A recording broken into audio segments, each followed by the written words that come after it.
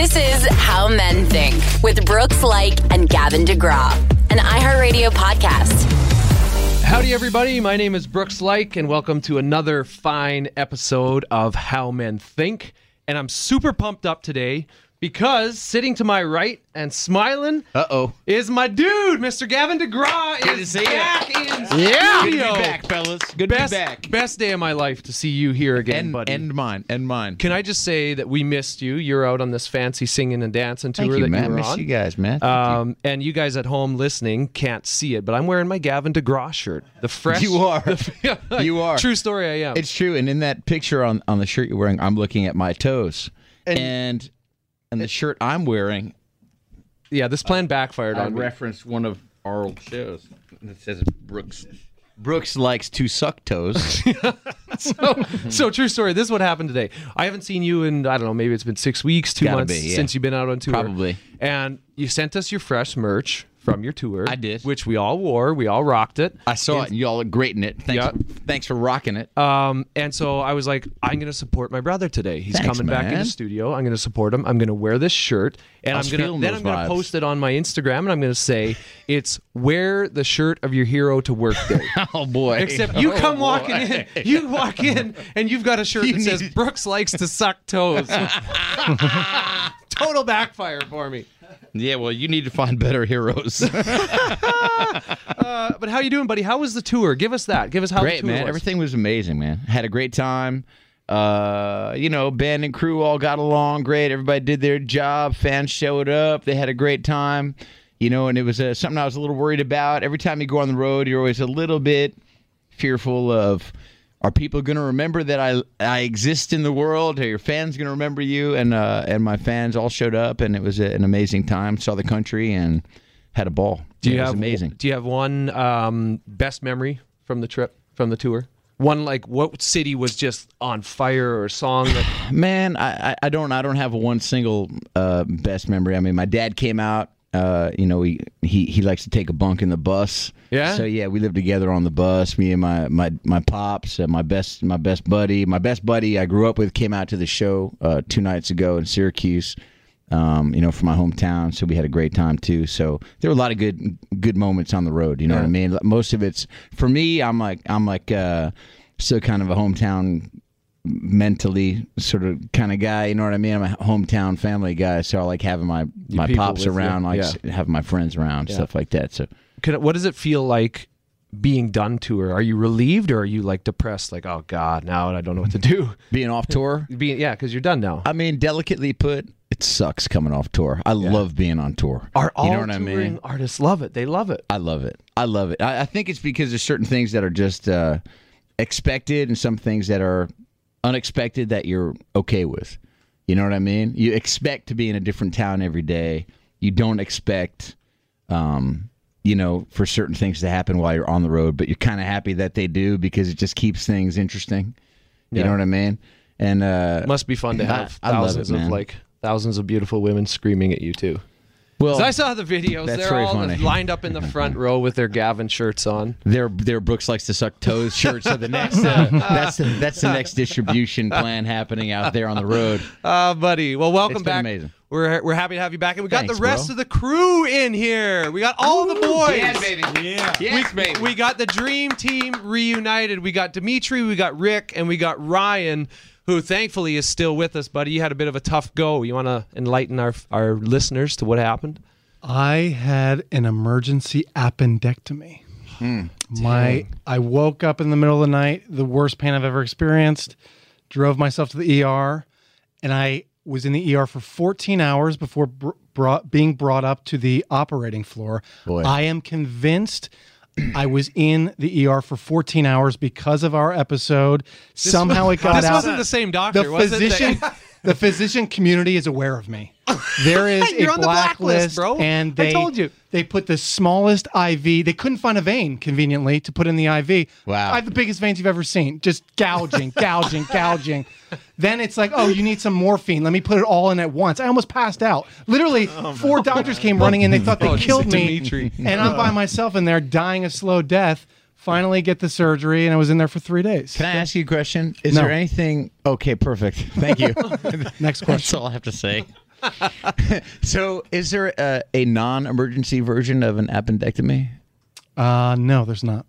Okay. So what happens? It sounds much more dramatic when I use the word So emergency. there's no like voluntary like, oh, you know what? I'm going to take out my Yeah, I'm my not feeling appendix. like I want to have this anymore. So, question Pull for this you: out of me. How does I don't even eat that many nuts. so your appendix burst?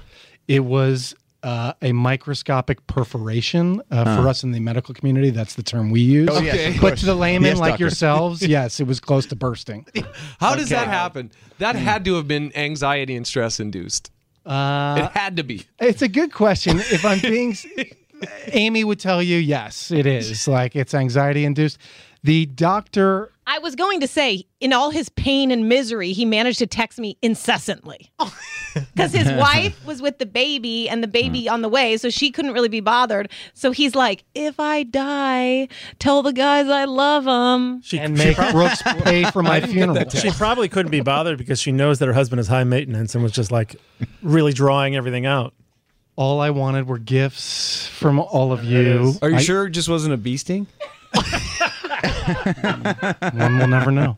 Hey, I don't know a lot of medical stuff. I don't know how big an appendix really is, but I would have thought I would have thought you would have looked a little thinner after having it removed. Oh, that's horrible. Jesus. It's good to be back. Did they give you your appendix? They did not, but so it's a laparoscopic surgery. There's 2 incisions on both sides of my abdomen, and then they pull the appendix out through the 3rd incision, which is your belly button. So they pull the appendix out from your belly button. And you don't have it mounted on a little glass case at home. I do not. Is there any lint in there They never anymore? gave me that option. No lint in there any longer? While the incision No, was it's open, deeper now. Yeah, a Did lot you of have lint. them put in any? I wanna like, knit a abs, sock. like fake abs. No, they're already there. Well, okay. The fake abs are already there. The fake abs Great. are already in. The implants. Well, Dimitri, I think we might need to do another episode on this whole thing because that was one of my favorite episodes we did about with your story about visiting the doctor. And everyone on social media, on Instagram, has defended me. Well, here's I the will thing. Let the record state, everyone is behind me on this. 100%. I missed this. This is all time. Can I get the Cliff's Notes This is version? Download it all-time tonight. book. We need the download. I'll give it to you real quick because so he had a little rough go in with a doctor. He had like a little sniffle in his nose or a little Right. cold, and he was like ringing the alarm. This is an emergency. Right. Doctor didn't call him back. He calls again. It gets worse. Something whatever. Right. Anyway. The doctor doesn't call him back. The gist of it is the doctor doesn't call him back on his schedule, so he fakes his own death. And he changes his email, says, Ryan has died, please send flowers, and so then this The doctor, Strep Throat Is this Awareness Fund. this doctor panics and like goes into like a trauma herself, cancels all her appointments for 2 days. She can't believe she let a patient die. It's all because of him. He wanted flowers. It was so just then they ploy to get banned him. flowers. He got an email from They the director banned me of from the thing. entire health system, and I was How told long ago was that? this was not that long ago. How long? How long? This was like a year ago. Yeah, he's fully grown when he did this. An adult. An adult. Correct. Let This is that be a lesson amazing. to Mary, by the way, and the entire health system that I could have died. Totally. And here I am today to tell the story. Yes. No one has- Fortunately Credit to for me us. for being so brave to be here today to tell that story. Can't take him seriously. Meanwhile, that got around the hospital when you went in for your surgery, and they ended up giving you like a first-year medical student to do your actual So I have your a thing- operation. The physicians don't particularly like me, and this happened again on the appendectomy. And I'll tell you the quick story, which is in the ER. In the ER, I'm in there for 10 hours, and I'm like, and my wife got there, and she was like, "Look, he's been in here 10 hours. Are you not? You've determined he needs the surgery. When are we getting him into surgery? Are you worried that it's going to completely burst?" And the nurse said, "Well," He already died, so the nurse said, We have a letter. The nurse said, "Well, actually, other patients that I've had that have had their appendix burst say that it actually relieves so much of the pressure and it feels better once it bursts. So it wouldn't be go. the worst thing in the world if it bursts." I'm sitting there on morphine like, is this guy serious right now? So I had a follow-up earlier this week with the surgeon. I said, "Look, this is not a reflection on you and the surgery you performed. I think you're class act. I love you. But let's revisit the ER because the guy told me this, and I don't have my medical degree, but there's something called sepsis, which you are trying to avoid." And he acknowledged that I, while not having my medical degree, am Smarter than And the the guy nurse. was dyslexic, think and we you should got just- somebody brought you a Pepsi. We're happy you made it through Yay. that life-threatening. Wrap this And guy in. you were shark diving, I believe. I was hopeful that when I got here, you at least lost a finger or maybe an arm. No, and I have my appendix. Didn't lose that either. We need to wrap Ryan in bubble wrap. This yeah. guy is just like a walking disaster. I did go shark diving though, dude. It was rad. We went to Guadalupe Island with Andy Casagrande, who is like the shark diving guru, and GoPro. Some of the GoPro Andy Big family. House. Yeah, he's a stud, man. This guy free dives with great white sharks. So we spent 3 days in the water. We were in cages, but he got out. What a little happened to him that made him so suicidal? bit. He just loves sharks, man. He just free dives he free with them. dives with them. Just hanging out. He's behind like almost all the content of Shark Week. So anybody that's seen Shark Week, him and his wife Emma are behind most of it. He's been working with sharks for I think 22 years, great whites. He dives all over the world with them, does a lot of awareness and protection and conservation for them, and we're able to dive with him with great That's white awesome. sharks. Was Will rad. Will he dive with bull sharks? Yeah, he'll do. You name it. He looks at them like they're friends. Like, A quick question: does he chum the water before he jumps in? And oh yeah, yeah, so Yeah. he's attracting him, and then he's You're going lying in to there. me. I'm not lying to you. That's I am not lying to crazy. you. It was gnarly. How many It was great whites so did you ra- see? I think we saw, because so they all have like not all of them, but there were 14 different ones that were tagged or marked. He has a sonar thing that goes down, and different ones that swim within a kilometer ping a different thing or whatever. Anyway, so I think we saw somewhere between 12 to 14 separate ones, but we saw sharks every minute for 3 days. Does he have really bad teeth? And is that why the sharks don't mess with him? He They're has perfect They're all teeth. crooked and scary looking and sharp. It's such Like, a mis- "Oh, one of us. It's Let's such not a eat him." misunderstanding of what great whites are. Like, So what does he think? Does he say what attracts the sharks to devour you? Does he have an opinion on that? Mistaken identity, probably. Like they actually, or curiosity. They might think you're a seal and mistake your identity. So for what a is seal or- what does he attribute his survival in that environment to? Probably honest. Great question. You'd have to ask him. I would bet that he's there. He just emits an energy of here. I'm here as a friend, a peaceful friend, not an enemy, and also some smarts. Know what to look out for. Know when a shark, knowing their behavior when a shark is looking for a meal or when a shark is relaxed. irritated. You know, I know when you walk in if you're looking for a meal or if you're looking relaxed. He's always looking for a meal. But it was awesome. It was awesome. And Rick, you just got off a gnarly adventure too. You were in did, yeah. Alaska, right? Not as good as these stories though, but yeah, I was just in Alaska for 10 days, and we were going fishing and a little bit of hunting. Not too much hunting, but we were fishing for salmon and halibut. And we were in the middle of nowhere and kind of in a cabin with 10 other people, and it was awesome. No internet, no cell phones, no nothing. Just a Great. lot of downtime, a lot of hanging out, a lot of kind of self-reflection. We were burning He is not stuff. lying about that cell phone thing because I really wanted to text you and I just kept seeing if you were online. Are you online? Are you online? Never. 10 days, not one That's so time. funny. He, Because he texted me every day. Yeah. every day. What? I got a FaceTime from him. Everything good?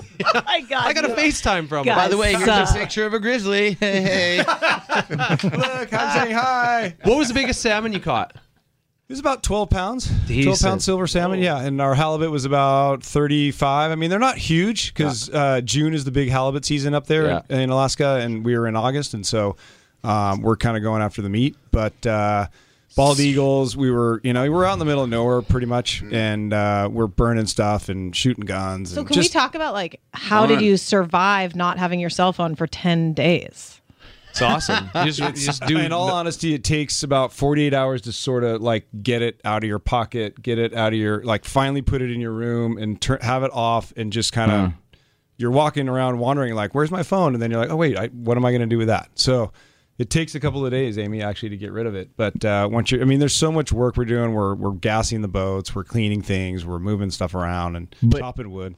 Isn't there a moment where you're out there in the wilderness and you're thinking, man, if something happens, I hope I can look it up on the internet of what I need to do to save myself, and there's no reception out here? No, so we do have radios, so Coast Guard radios in our house and on the boat. So it's channel 16. So if we do, if there is an emergency, or say someone does get attacked by a bear, or there's something that's really tragic going on, we can call Mayday. Can you call the Coast Guard and be like, "Hey guys, how do you build a fire without matches? I'm stuck right now, but it's not enough for you to send the chopper yet." Is there like a middle ground version of that? It's called "What Would Gavin Do?" That's what you go through that process. What would Gavin Hey guys, do? I forgot my stuff, and we ran out of soy sauce for our salmon sashimi. What do we do? Can you imagine if on that radio stuff has Rick too much gets a call sodium. that's like, some girl named Amy really needs to talk to you. Amy, do you need to clear something up here? We had one guy that was up there, and mind you, he was from another part of the world, and we take, it's fun buddies that we know, and there was a little bit of a problem. There was a really high tide where we are. It's all tidal based, and so there was a really high tide. And one of the cars, we hadn't parked it. We launched the boat, so we hadn't parked the car high enough. So by the time we got home, it was a really windy day, and all the waves were up, and the car was pretty much halfway underwater. Whoa! So the one guy that whoever was in that boat at the time sent back to the cabin, which is probably it's not very far from the water, 500 yards. He's sprinting, and he's not in Brooks-like shape. Let's just put it that way. He's in Gavin shape. I'm in my shape, bro. So he gets, Not many people are in Brooks-like shape. he gets to the house, and there's two guys there, and he's like, He was like Lassie. He could. What boy? Yeah. Is trouble at the old mill? it's like right out of, they're like, there's underwater. There's out here underwater. And so it was timing. Fired it that was valet. classic. Yeah, we couldn't get out. I'm lightheaded right now. Who but- valet parked that car up there? Yeah, He's never working at the IV again. it's classic. Dimitri, what's up with you, dude? We've been grinding away. You and I have been the two here working, holding this show down, and Right? Amy and Easton. Yeah. So I feel like you deserve some of these guys. I didn't have time to go on tour. I would have. I didn't have time to go shark gun. I didn't have time to go to vacation, Alaska. Yeah, I certainly didn't have time to get my appendix out. Actually, I thought Ryan and I had blocked away some nice time together, and then he pulled that stunt, and so I was alone. So really, I've just been sitting here in the studio waiting for you guys. You the whole time. I've had nothing to do. Chewing on Well, spam. buddy, Empty bottles of scotch in the corner. guess what? We have a treat coming up because we are all going to Vegas in Yes. 2 Yeah, weeks. boy. Yep. So we'll get you out. Yeah, We'll put you front and center, and also you, Gavin, front and center. But Dimitri deserves a This is a little vacay. makeup time. But we are going to Vegas. You guys have for the opium? iHeartRadio. What is it? The other stuff. The iHeartRadio Music Festival tickets available now. Boom. So we're gonna go to Vegas. We're gonna enjoy ourselves. We're gonna have. We're gonna record a couple podcasts from Vegas, and also I proposed this idea. Listen up. Go ahead. I think you'll like this one. I propose that we set up. Amy delightfully got us all suites at the Bellagio, right, Amy? Well. Right? Yeah. Okay. That's what. Boy, Amy. That's awesome, eh? So we got suites at the Thank you. Bellagio. I We're just sure putting did that out not. there. I did not. I think we're all in one regular standard room. There's six Not of at us the and two Bellagio. queens. Anyway, but I propose that we do a podcast from the pool at the Bellagio. Ooh, I like that. And Can I get an umbrella? The and we sun just is get not to good we to just me. get to speed date girls to set up you for a date. Terrible idea. No, It's why? that's a great Just idea. anybody walking by will be like, "Hey, do you want to sit down for 30 seconds? A little speed date." So and then bad. we'll all get like 3 or 4 that we get to speed date, and then we'll select our favorite, and then we'll see if Sounds like a good way to ruin lunch. I don't. Yeah, this is still working itself out, but some way you're doing some massive speed dating when we're in Vegas, buddy. This is after lunch. happen. This is cocktail hour. You just sit there and look pretty. We'll take care of this. Cool. Can I borrow your makeup kit? More guy liner. More guy liner. Guy liner.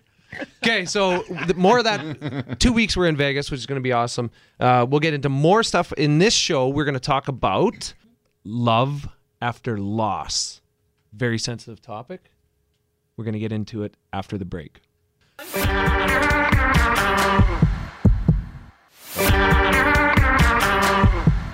Back from break, we have a special guest in house. We want to talk about I think in culture, in society, a very sensitive topic. We want to talk about divorce and loss. We're going to talk about loss as well. And we're going to talk about life after loss and happiness after loss. So we have a very special guest. Let's welcome to the show, Mitch Messinger. Thank you. And Dimitri, you were telling me earlier you have a connection. You went to school with I do. Mitch's- So Mitch, how long ago did you get married? About 5 months ago. 5 months ago he got married. And Newly married man. Well, Congratulations. Congratulations, brother. Thank you. and his wife and I went to college together. At And Emerson College in at Boston. Emerson College in Boston. Yeah. And And I remember seeing on her Facebook post, she said, she announced that she met the most amazing guy and she was so excited. And I remember I sent her a message and I said, that's fantastic. Like, I'm so excited for you. And it's so funny that now you're here because we never met before. No. But your story, I read New York Times did an amazing article on your story and Deb's story and how, things that had happened beforehand and how you guys met. And it's truly an amazing tale of finding love again after, having lost and Deb had been through a divorce. That's correct. So we'd love to hear, I'm sure people listening out back home or in your vehicle, there's many of our community. We've got so many questions and emails from people listening about this question about life after loss and life after divorce, and is there happiness? Is there a tale of happiness for them in their life? So, Mitch, we'll just open it up to you. We'd love to hear your story. We've heard it, but for the people listening at home that haven't, please bring us the goods, my friend. Because it's short version or the long version. Give us the long version, or somewhere in between. Yeah, somewhere in between. Whatever you want to give us. My mantra is always less is more, so I will kind of partake in that. I think your story is incredibly powerful, so whatever elements of it you want to share, please do, because we have many people in our community that I'm sure this is going to help immensely. Well, to make a very, very long story short, I moved to Los Angeles about 26 years ago, fresh out of college from Syracuse University in upstate New York. I met the love of my life soon thereafter. She, too, had moved here from the East Coast to start law school. We dated for about 2.5 years after a pretty good courtship of young kids in love here in Los Angeles, since we were both East Coast kids, and got married soon thereafter. We had our child Jillian about 5 years later, and then about a year and a half after the birth of our daughter Jillian, our world kind of collapsed and got the word that my wife Michelle was diagnosed with stage 1 breast cancer. We originally thought that we would, nip it in the bud, as they say. We were able to do everything we could to make sure that it didn't come back. But unfortunately, about 2 years later, it returned. And for the next six and a half years, she basically had, kind of fought the battle pretty successfully with medication, constant doctor visits.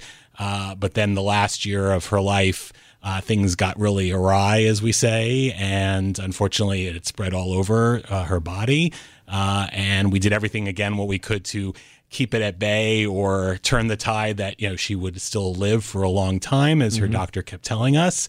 But she, the ever pessimist, me, the ever optimist, felt differently. And so, unfortunately, things got worse and worse and worse. And unfortunately, she did pass away 5 years ago this past May. Our daughter Jillian was 10 at the time. And, it wasn't for the faint of heart, so to speak. Unfortunately, it's not something that they tell you, in a manual, that someday, your spouse, let alone your young spouse, would die of a disease like that. We were pretty healthy, again, young, and had a whole life ahead of us. Unfortunately, that was not the case. And that's where the story, I guess, began and ended with Michelle. Obviously, it never ends with her. I still think of her all the time, and my new wife, Deb, knows that. And obviously, she is always and will always be Jillian's mother. So that is, that doesn't change. But that being said, then a new chapter began soon after her passing, from the first year of mourning, trying to get a sense of it all, try to figure out, what I needed to do now as a single father, not by choice, as I like to call it. And just living life like, everything was normal when it really wasn't. But luckily we had a great support group of family. Most family were not in LA. They were back east, but they, showered us with their love to all of us to make sure that we were supported. My parents actually sped up their retirement, so to speak, and ended up, rather than doing the back and forth thing between the East Coast and California, that they would move to California permanently just to be closer to us. but also our friends who are like family. We had so many friends that were really supportive of us through those dark weeks and months after Michelle's passing. And then about a year after she passed, I said to myself, all right, I'm at a crossroads now. Do I continue this single father life, or do I see if that maybe that there's love again, and kind of brush myself off in my head and physically as in my body as well, and decided that I would, start seeing what might be out there. Now, I'm not a millennial. I'm not a young kid anymore, unfortunately, even though I like to think I am. Just on the cusp of it. Thank you. Thank you. Especially as I'm turning a big milestone next year. Hard to believe. 30? Yes, thank you. Yeah. Thank you. Why don't you add 20 to that? How dare you, Right Dimitri? now. Thanks, Dimitri. You try. You yes. try. And so, I said to myself, Michelle's never coming home. I know where she is. I always joke that in 100 years I'll be in the same place. But here I am, and I'm going to need to if I'm going to find love again, I need to, take the boot by the straps, I guess. Is that the right phrase?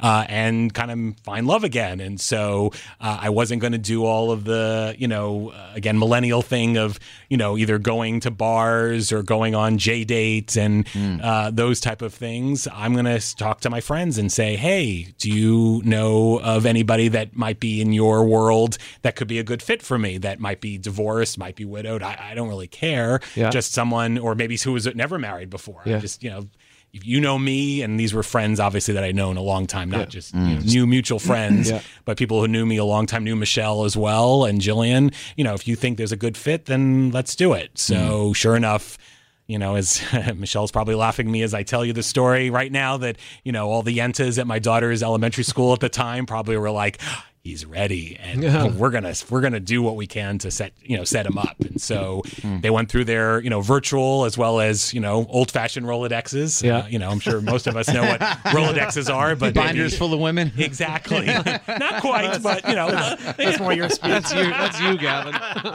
Speak for yourself. And so basically I, started getting calls and texts of, emails saying that I have somebody, in mind for you. Here's her number. Why don't you give her a call? So I did that for a little while. In the meantime, as some of you in this room know, that I'm a publicist at ABC, and I was at a talk show with one of my actors who was promoting one of her new shows. And one of the guests that was on the talk show, besides the actress, was a woman talking about relationships and relationships after death. And I thought, this is interesting. So, of course, everyone said, talk to Mitch. So not on the show, but privately we spoke. And she said, don't let anybody don't let anybody tell you when you're ready to start dating again. And that also hit me like a ton of bricks, saying, you know what? I'm going to take it actually on the reverse side. Yes, no one can tell me when I can start dating, but at the same token, why not start now? Like, again, I know where Michelle is. I know we actually had conversations towards her before her passing to say, I want you to find love again. Wow. And so that obviously is something that also, stuck with me this whole time. And sure enough, I started dating. And all the women that I dated actually weren't bad. There was not maybe a connection I had with Deb when that relationship started, but everybody at least was very, normal, I guess, especially in this town. When I, again, heard horror stories over the years. That's tough to do, to find a group of people that are all normal. So yeah. Again, maybe there was not a true love connection or like, ooh, there's something there, but at least, no one was crazy they were good people. Otherwise.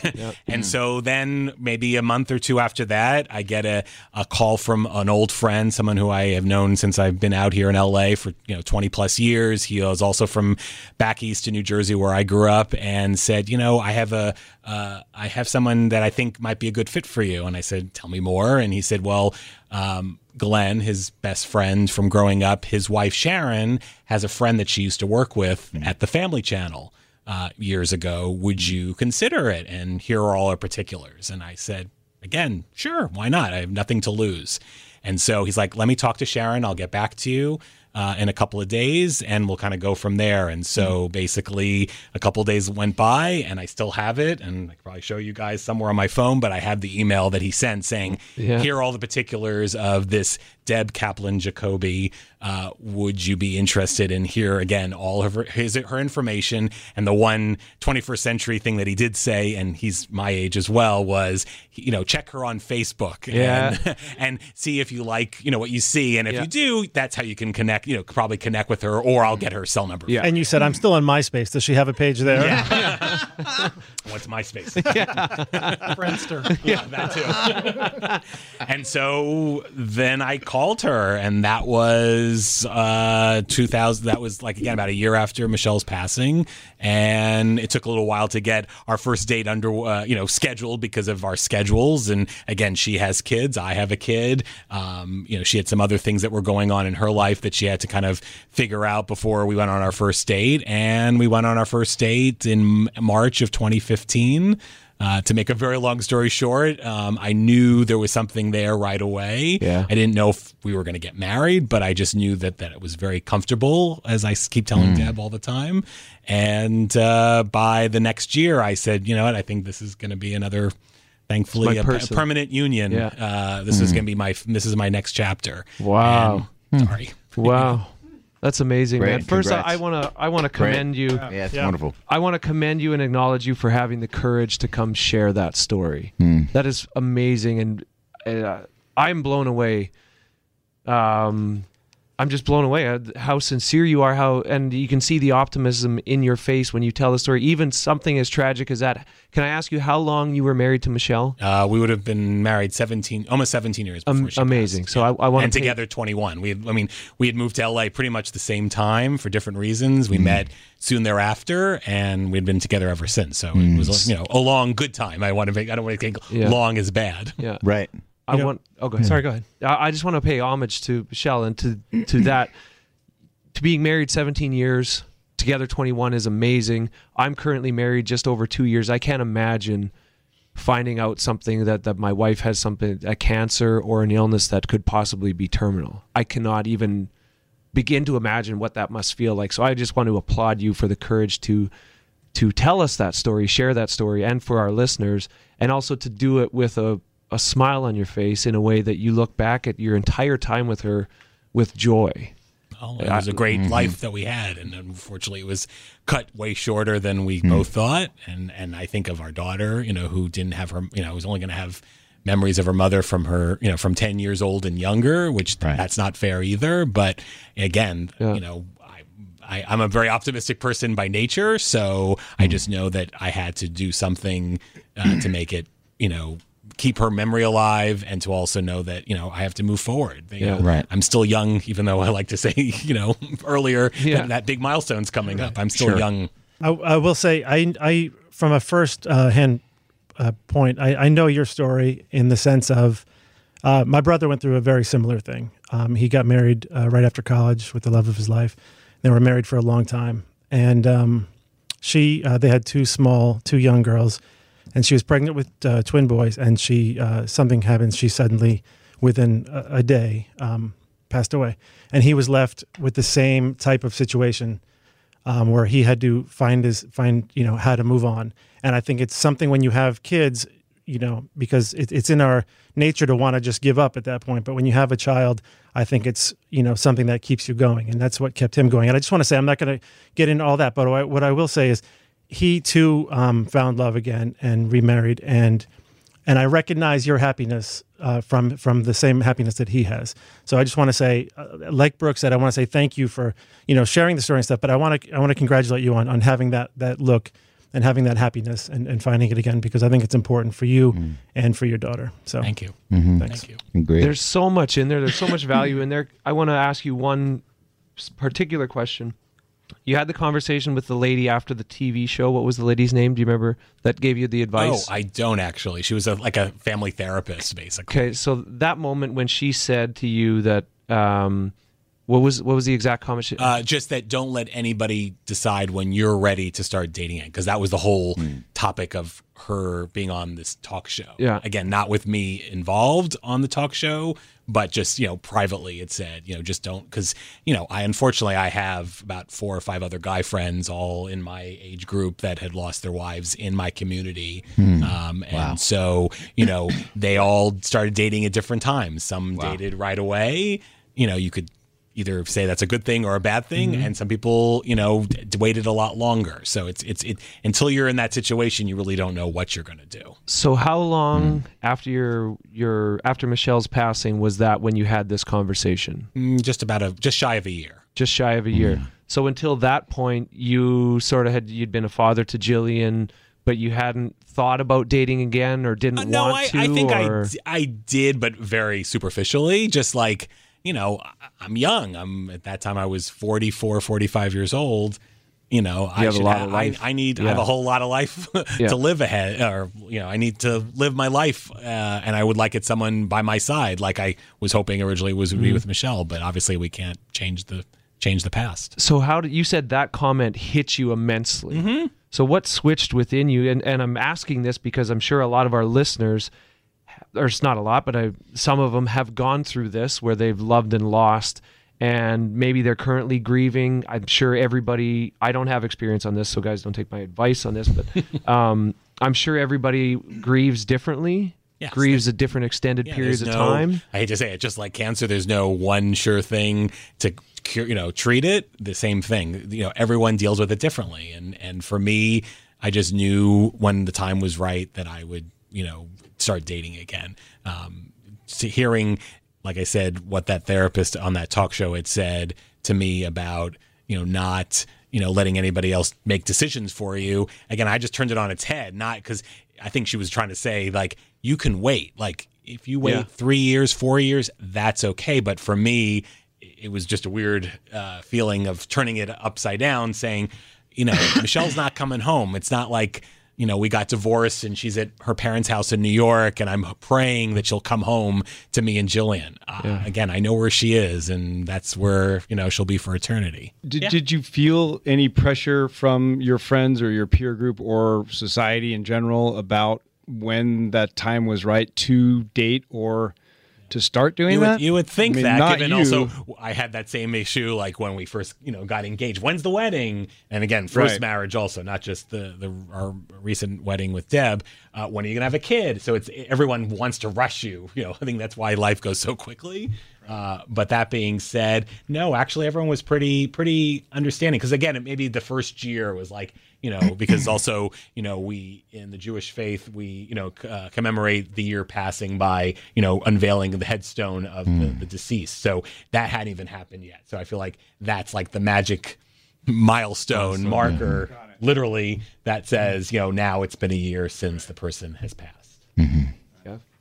How did Jillian feel? You said she was about 10. She'd have been 11 by the time. She would have been 11. Yeah. How did she feel did you have a conversation like, hey, I'm ready to start dating again?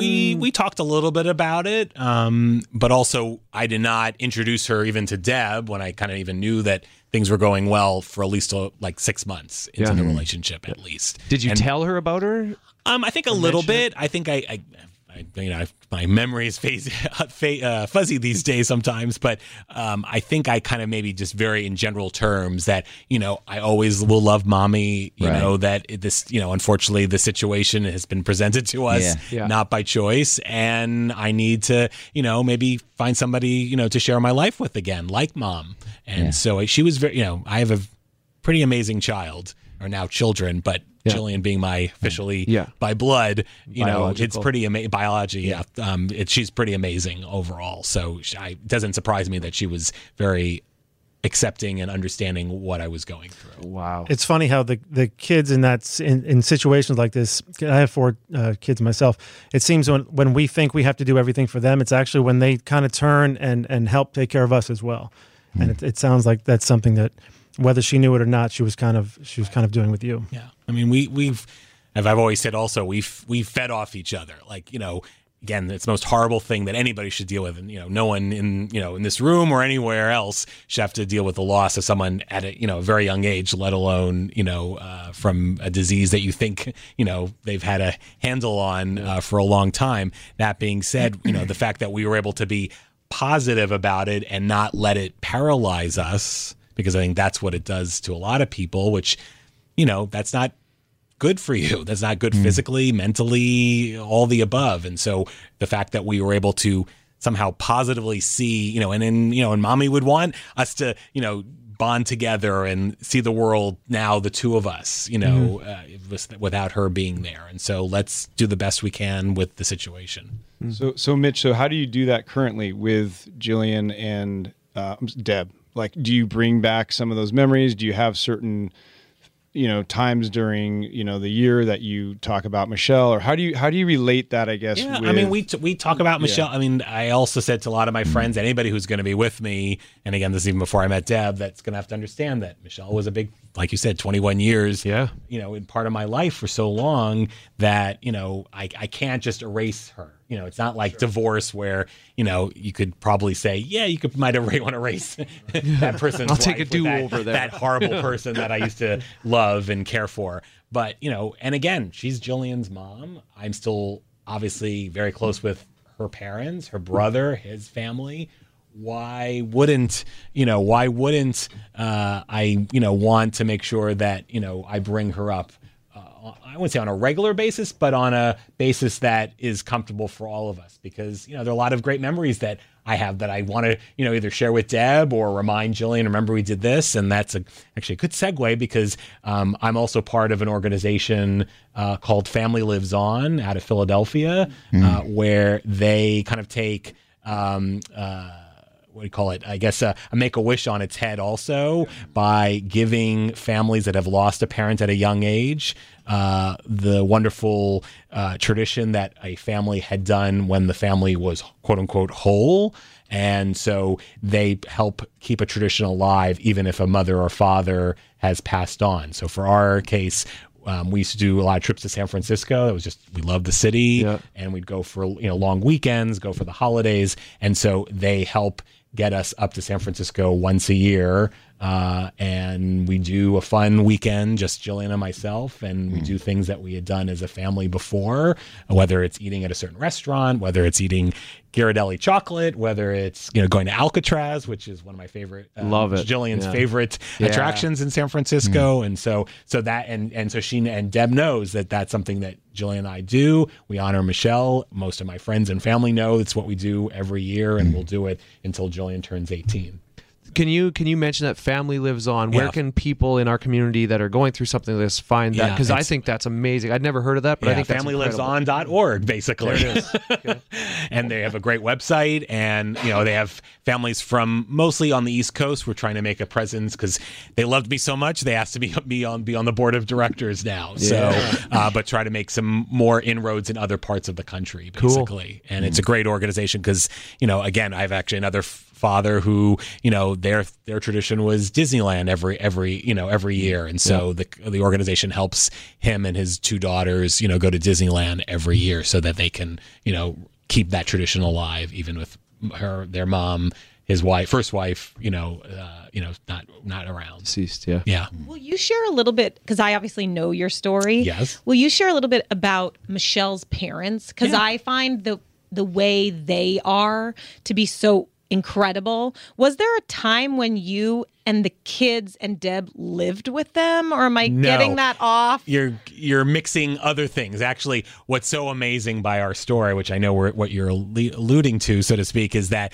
we are extremely close with all four families. All four families were at our wedding.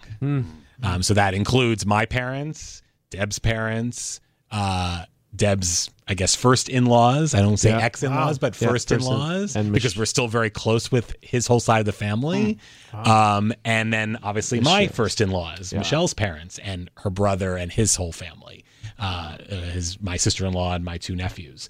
And so we actually lived with as I call it, father-in-law adjacent, because it's, again, Deb's first father-in-law from her first marriage, who lives here in L.A., and they had us at their house the first 2 weeks after the Woolsey fire, which ravaged Los Angeles and Ventura counties, and we live in an area that was pretty hard hit.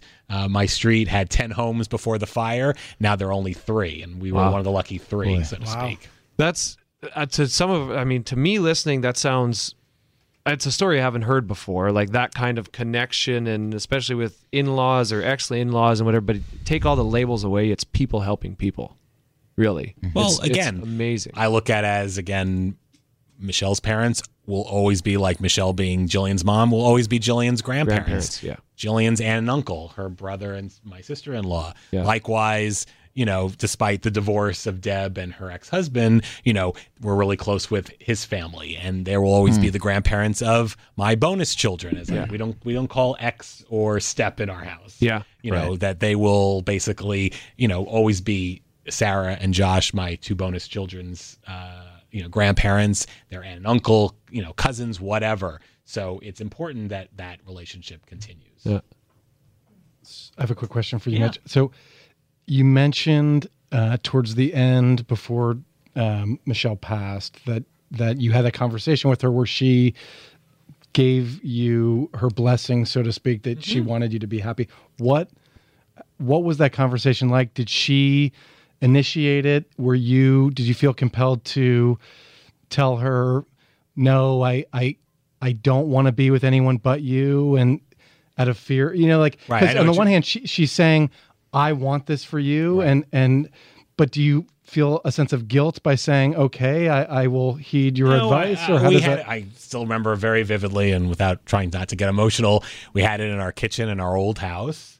Again, it was probably 4 or 5 months before she passed, so things were bad, but not really bad just yet. So she was still, kind of normal, so to speak. And she brought it up because I think she felt like she knew this was not going to end well. She always felt like, even though it was stage 1 all those years ago, that she knew that it would never end well, even though we caught it early at the first time. And so she, had that conversation. I never thought of saying, I'll never be with anybody but you. I said to her, you're going to be great. You're going to fight this. She was a fighter. Sure. She was a New Yorker. She was a lawyer. Like, she had it every ounce in her body to, fight this, as she had fought for all those years before. So it was never, I don't want to get remarried. It was more like, I'm not going to get remarried because you're going to be here, that sort of thing. But I'm thrilled, I guess, I don't know if that's the right word to use, but I'm very happy that we had that conversation. And I was just talking to another friend who knows my story that I've worked with for many years. And I said the same thing, like, God forbid anybody's in that situation, but you might want to have that conversation in the best of times, just because I think I still could have moved on, but having that conversation, it felt a lot better. I think when someone loves you deeply, like she loved you, right, she also knew that it was important for her to free you. Yes, absolutely. And for her to do that while she was still cognizant enough to have that conversation and to be emotionally there and not in a desperate place to tell you things that you wouldn't necessarily believe in the desperate moment, but rather her tell you it coming from a place from a healthier place. Right. She was obviously a very smart woman. I like smart women in my life. Yeah. But it's true, because she probably had a grand plan. She never divulged with me, but that last year, she was even making sure that Jillian and I did things, just the 2 of us together, because she wanted to make sure that, our new life would be okay. And also, if she had that strength, and let's not forget, some people are much sicker than they seem to be. And a lot of people have great composure when they're ill, and they're holding it in because they're trying not to show you how ill they are. So perhaps even in the kitchen at that time, she was much more ill than she was letting on. That's why she was having that conversation. She could feel things going wrong in her body. Oh yeah, that she was very, attuned. And exactly, and she was knowing these things that we couldn't see because they were masking them so well. A lot of times people are ill and they're masking them really quite well. And when my mother was ill with pancreatic cancer, she didn't make it. she really masked it very well, as long as she could. Well, she doesn't want to, upset her loved ones. Exactly. But she would have these conversations, and my father told me they would have these conversations about, when I go, there's no reason that you should be lonely. I don't want you to be lonely. Right. And that's a lot of people, it's very hard, and I get that, but at the same token, like I said earlier, they're not coming home. So that's right. There's no chance of it changing. If I could, get a magic wand and say, poof, you're back, it's back to the old way, I would do it in a New York minute, as we say. But obviously that's not possible. Absolutely. And it's important. I mean, it's amazing that they take that upon themselves to free you in that moment. They really take that out of love, they free you. Absolutely. I've got a lot to think about because I had originally told my wife that if anything happened to me, under no circumstances am I to be replaced. Now I guess to rethink that, Dimitri. You could not be replaced. There's only one Dimitri. Brother, I want to thank you for sharing that. I want to get more into progressing to now dating again with Deb and how the emotions and things you went through when that started. But first, we got to take a quick break. But will you stick around with a couple more minutes with us? Awesome. Of course. Thank you, brother. Budget, we got these new tunes. Back from break, and we have Mitch Messinger with us, who has just told an exceptional story. Your life is amazing. I'm just absolutely blown away receiving your thoughts and comments and your story. And looking around the room here, all the guys, we're looking at each other in the eyes like, wow, this is powerful, this conversation that's going on. So you loved and lost. Married for 17 years, together with 21 with Michelle. You have Jillian. She's 10 years old when Michelle passes away. It takes you about a year, and then you have a conversation that sort of kickstarts you into, okay, I think I might be ready to start dating again. I have a lot of life ahead of me, and I want to live that happily. You've had a conversation with Michelle about this possibly coming in your life. Take us through that process now when you're ready to start dating. So you had a couple dates, and then your friend Glenn, was it Glenn? No, Ira, but Glenn was his best friend. Okay. and you get shout connected. out to them. Yeah. Also, I was connected through a friend with my wife, so I know what it's like to just owe that man everything for connecting me with the love of my life. Teddy Sears, Teddy, shout out to you. But what was it like? Take me through your process when you're like, okay, I'm going to go on a date with Deb, and then what goes through your body and soul when you start to feel that there might be another romantic connection with a different soul than Michelle? It's hard to put into words. I just feel like, you just knew, like there's just something came over me that, again, just felt very comfortable. Again, didn't know for sure that, we'd have a future together, but just that first dinner at sushi was just like, wow, like I could be myself. I didn't have to, and I'm not a type of person who either likes to show off or be someone who I'm not, but at the same token, I could just talk about anything, and and she seemed to like what I had to say, and not have to, again, show off to someone who I just met 5 minutes ago. Were you conflicted? Were you like, was there any like, Michelle? Yes. Like, what was there an internal struggle? Was there internal struggle in that, shit, I have to now kind of open myself up to somebody else of things that only Michelle might have known about me. Yeah. Nothing too salacious, but but still, not like Gavin here. Yeah. Hey, sorry, that's a whole other show. I didn't mean to drag you through the mud. What's going on around here? But it was just something that I was like, we have to kind of go through those motions again, and will she even care that I say something that I like or dislike, or something that I, happen at work, or something happened with my parents, or whatever? It's just stuff that was very comfortable, obviously, being with Michelle for 21 years. Yeah. Now I'm going to have to do that all over again. Are you kidding me? I was like, how did I deserve this? But again, brushed myself off, physically and mentally, and just said, got to do it. Now, I tried to be mindful of what I was talking about, especially that first date. I didn't want to make it all about Michelle because that would not go very well. So I had to be mindful of that conversation. But at the same token, I did what I had to do to show who I was right off the bat. And I think I did pretty well. Question for you. You've touched on it. You've mentioned it a couple times. And on this show, we always try and give our listeners tangible things to apply to positively impact their life. And you've said, brush myself off mentally and physically. Can you expand on that with any specifics for anybody listening that's maybe going through Just this? know you need to move forward. It's just the action of moving forward. Yes, you had a horrible thing happen to you. You can't imagine your life without X person, in my case, Michelle, but you need to move on, and you need not forget, but you need to move on. And brushing yourself off is like being, I won't say dirty because that connotates a negative connotation, but just kind of just be able to know that I need to find love again, and I need to do everything I can to be in a positive space as opposed to a negative space. Mitch, I think Brooks meant with the physical question, he wanted to know, do you do box jumps? Because he's looking for a few. What was your workout regimen? Fit as he is, so that's I'm really all he the wanted. wrong person on that front. That guy.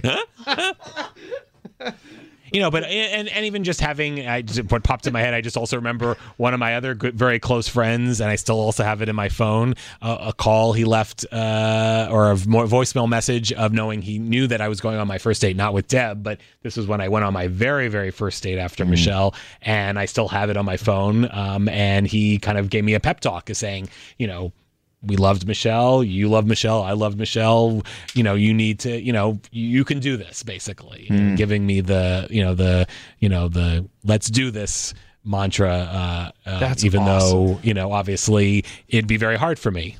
It sounds like you have such a great support system from family through friends. And I think that's pretty great, because I think a lot of us might think something like that, but the fact that your buddy called and left you that voicemail, I think that's pretty cool. And I think it's nice that you're surrounded by those types of people, because I think a lot of us may think nice things. Oh, my buddy's doing this.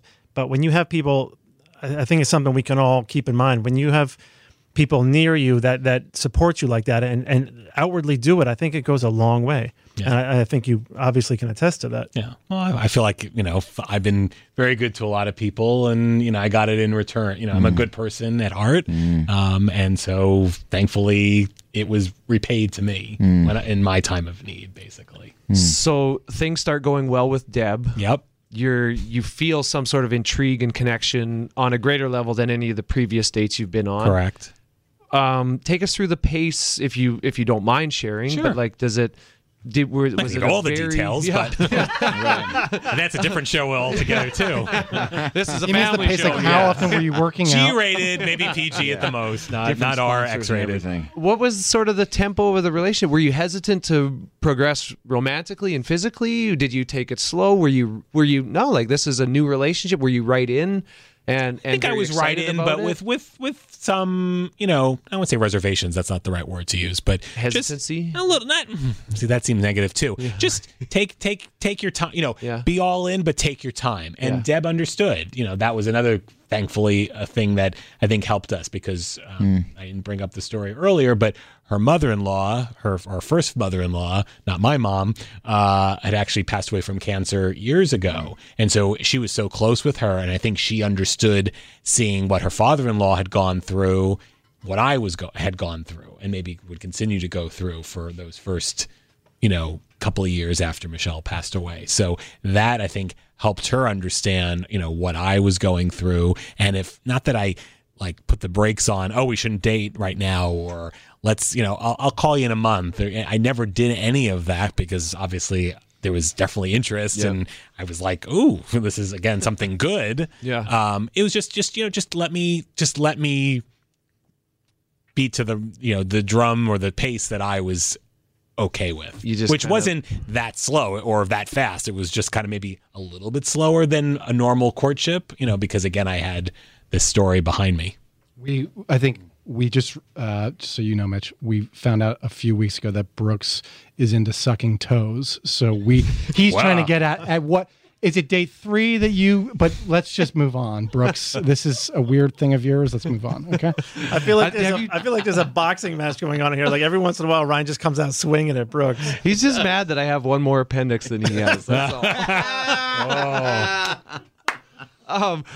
So I listening to you speak there, I once had a friend tell me that he prays for me. This is actually when my career ended, my hockey career ended, that he said he prays for me that I lift my anchor and let my boat go with the current. And I thought it was so profound. He's like, I pray for you that you just give up control and you lift your anchor and you go with the current with where life is supposed to take you. Was that sort of your mindset in this? It sounds, when you said that, it resonated with me that was, I don't know where this is going. I don't know the tempo. I kind of don't know what I'm doing, but I know that I'm gravitating towards this relationship and I'm just moving at the flow that feels comfortable. Yeah, that's very well said. Yeah, absolutely. Because again, I didn't know what the future would bring. Even say it didn't work out with Deb, then I would have to find somebody else, to date again, or date somebody new. So however it goes, it will go. At what point did you know? At what point were you like, yes, I'm in?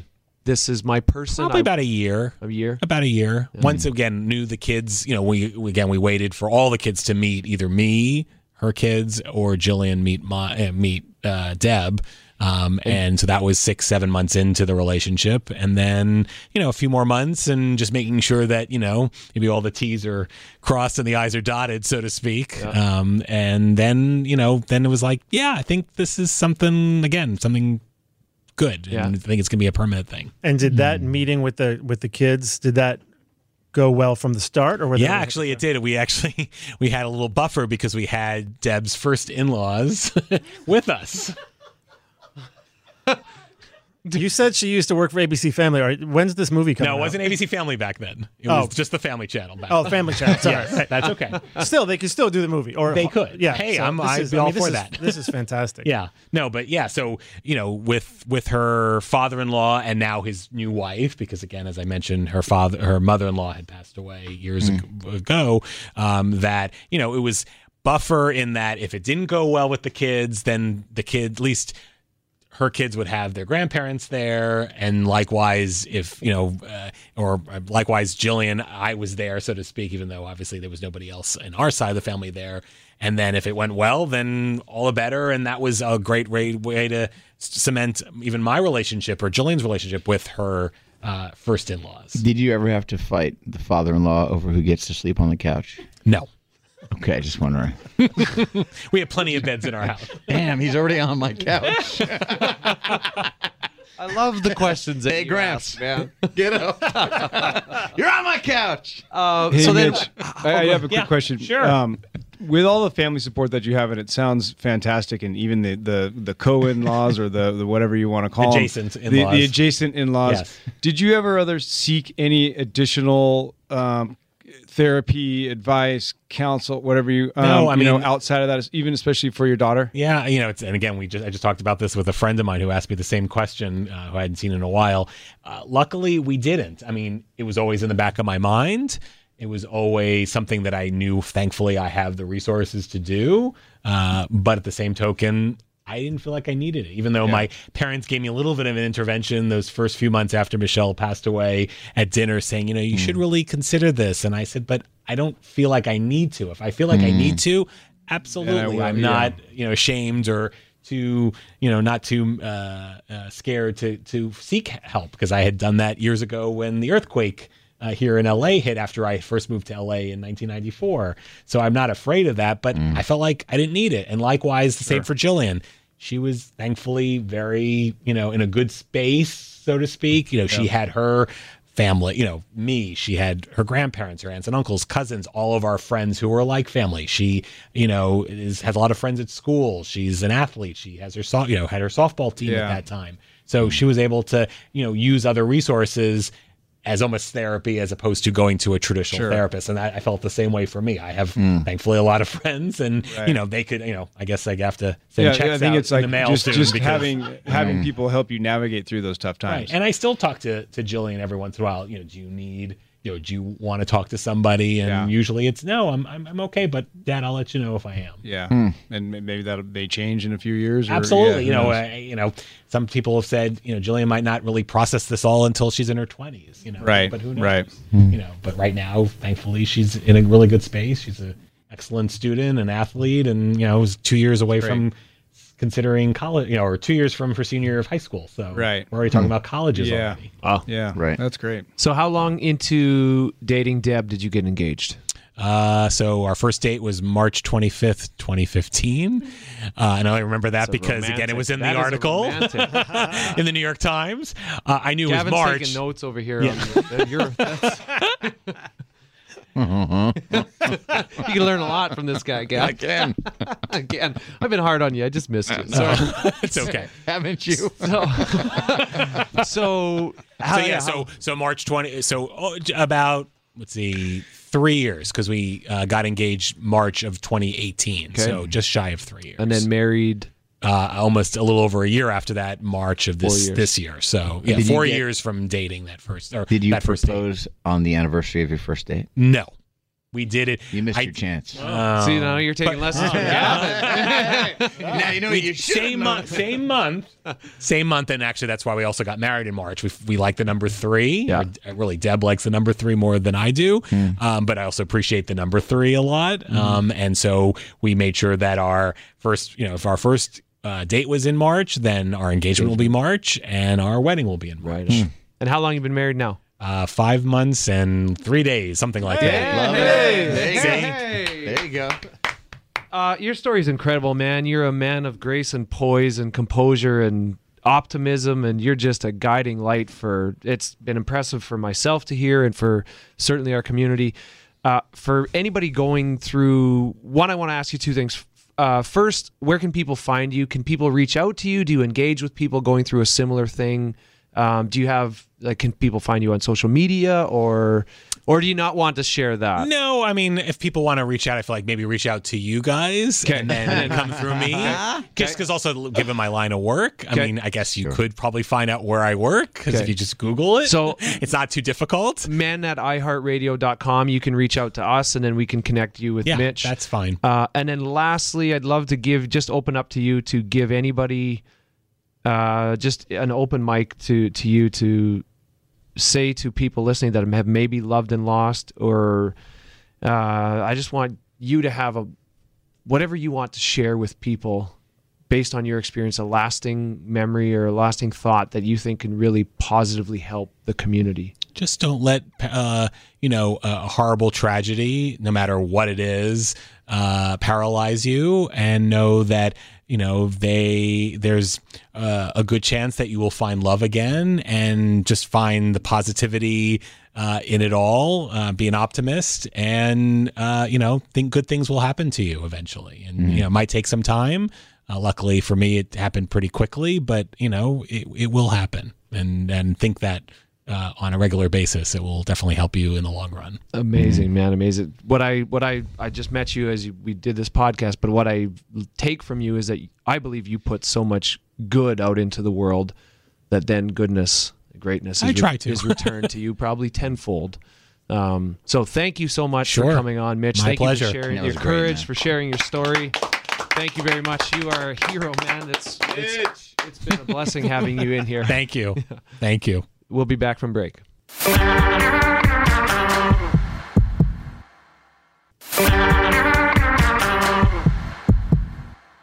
This is How Men Think, and I'm Brooks, and I just want to say that was powerful stuff from Mitch. That was... Man, it's you know what?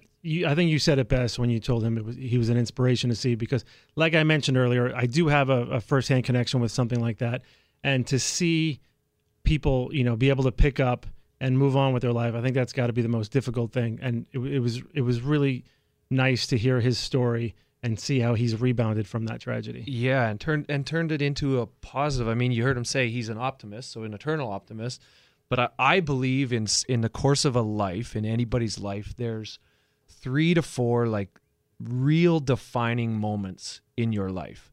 And for him, loss was one of them. And it's a tragedy I wouldn't wish on anybody, but how you respond to these certain moments in your life is going to dictate the quality of the rest of your life. And I mean, he could have went down a totally different path. I'm sure some people do, maybe turn to some sort of substance abuse or depression or blame or 100% anger or something. But he turned that into a positive, found another love, is the happiest. Now, he walked in here with a huge smile, incredibly happy guy. What an inspirational story. 100%. And what I hope from this, I mean, is that people listening, people that think are in a similar situation or anything and feel like I'm not going to find love, I'm not going to, it can happen, man. Even from the darkest moments, clearly, we've seen that you can find love again. You can find that partner or that support that you need in life. And I think the important thing is to hear things like this and know that that's Mitch. What happened to Mitch can happen to anybody, and I think you got to keep that in mind. Yeah, just wow. I'm blown away. Sometimes we have amazing people come in here that just absolutely blow us away and make me just realize how grateful I am to be on this podcast. So we also have a question here from a listener on a very similar topic, almost the same topic.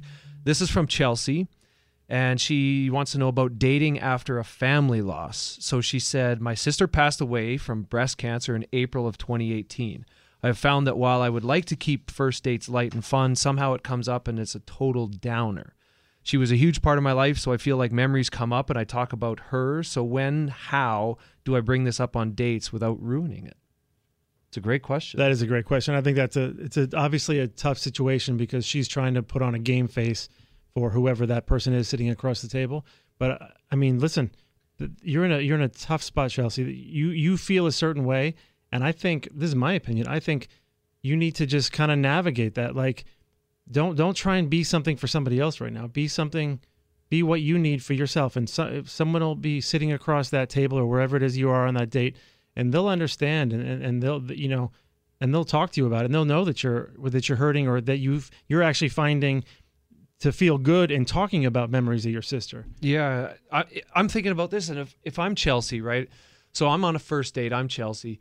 What do you do on first dates? Usually, you'll ask a person like, "Do you have any siblings?" Right? That's a very common question on a first date. So she's now got to navigate that question almost on every first date, and what do you do? Do you talk about, I don't know if she has any other siblings alive, or do you mention also the one that's passed away? I don't see a downside of mentioning that you had a sister that passed away that you were super close with, if you do so in a positive light. Like Mitch just sat here and talked about Michelle with a smile on his face the entire time, which kept us smiling, kept the mood up. So if Chelsea were to talk about her sister, that my sister passed away last year of breast cancer, but she was awesome guy. I wish you could have had a chance to meet her. She was a light of my day kind of thing.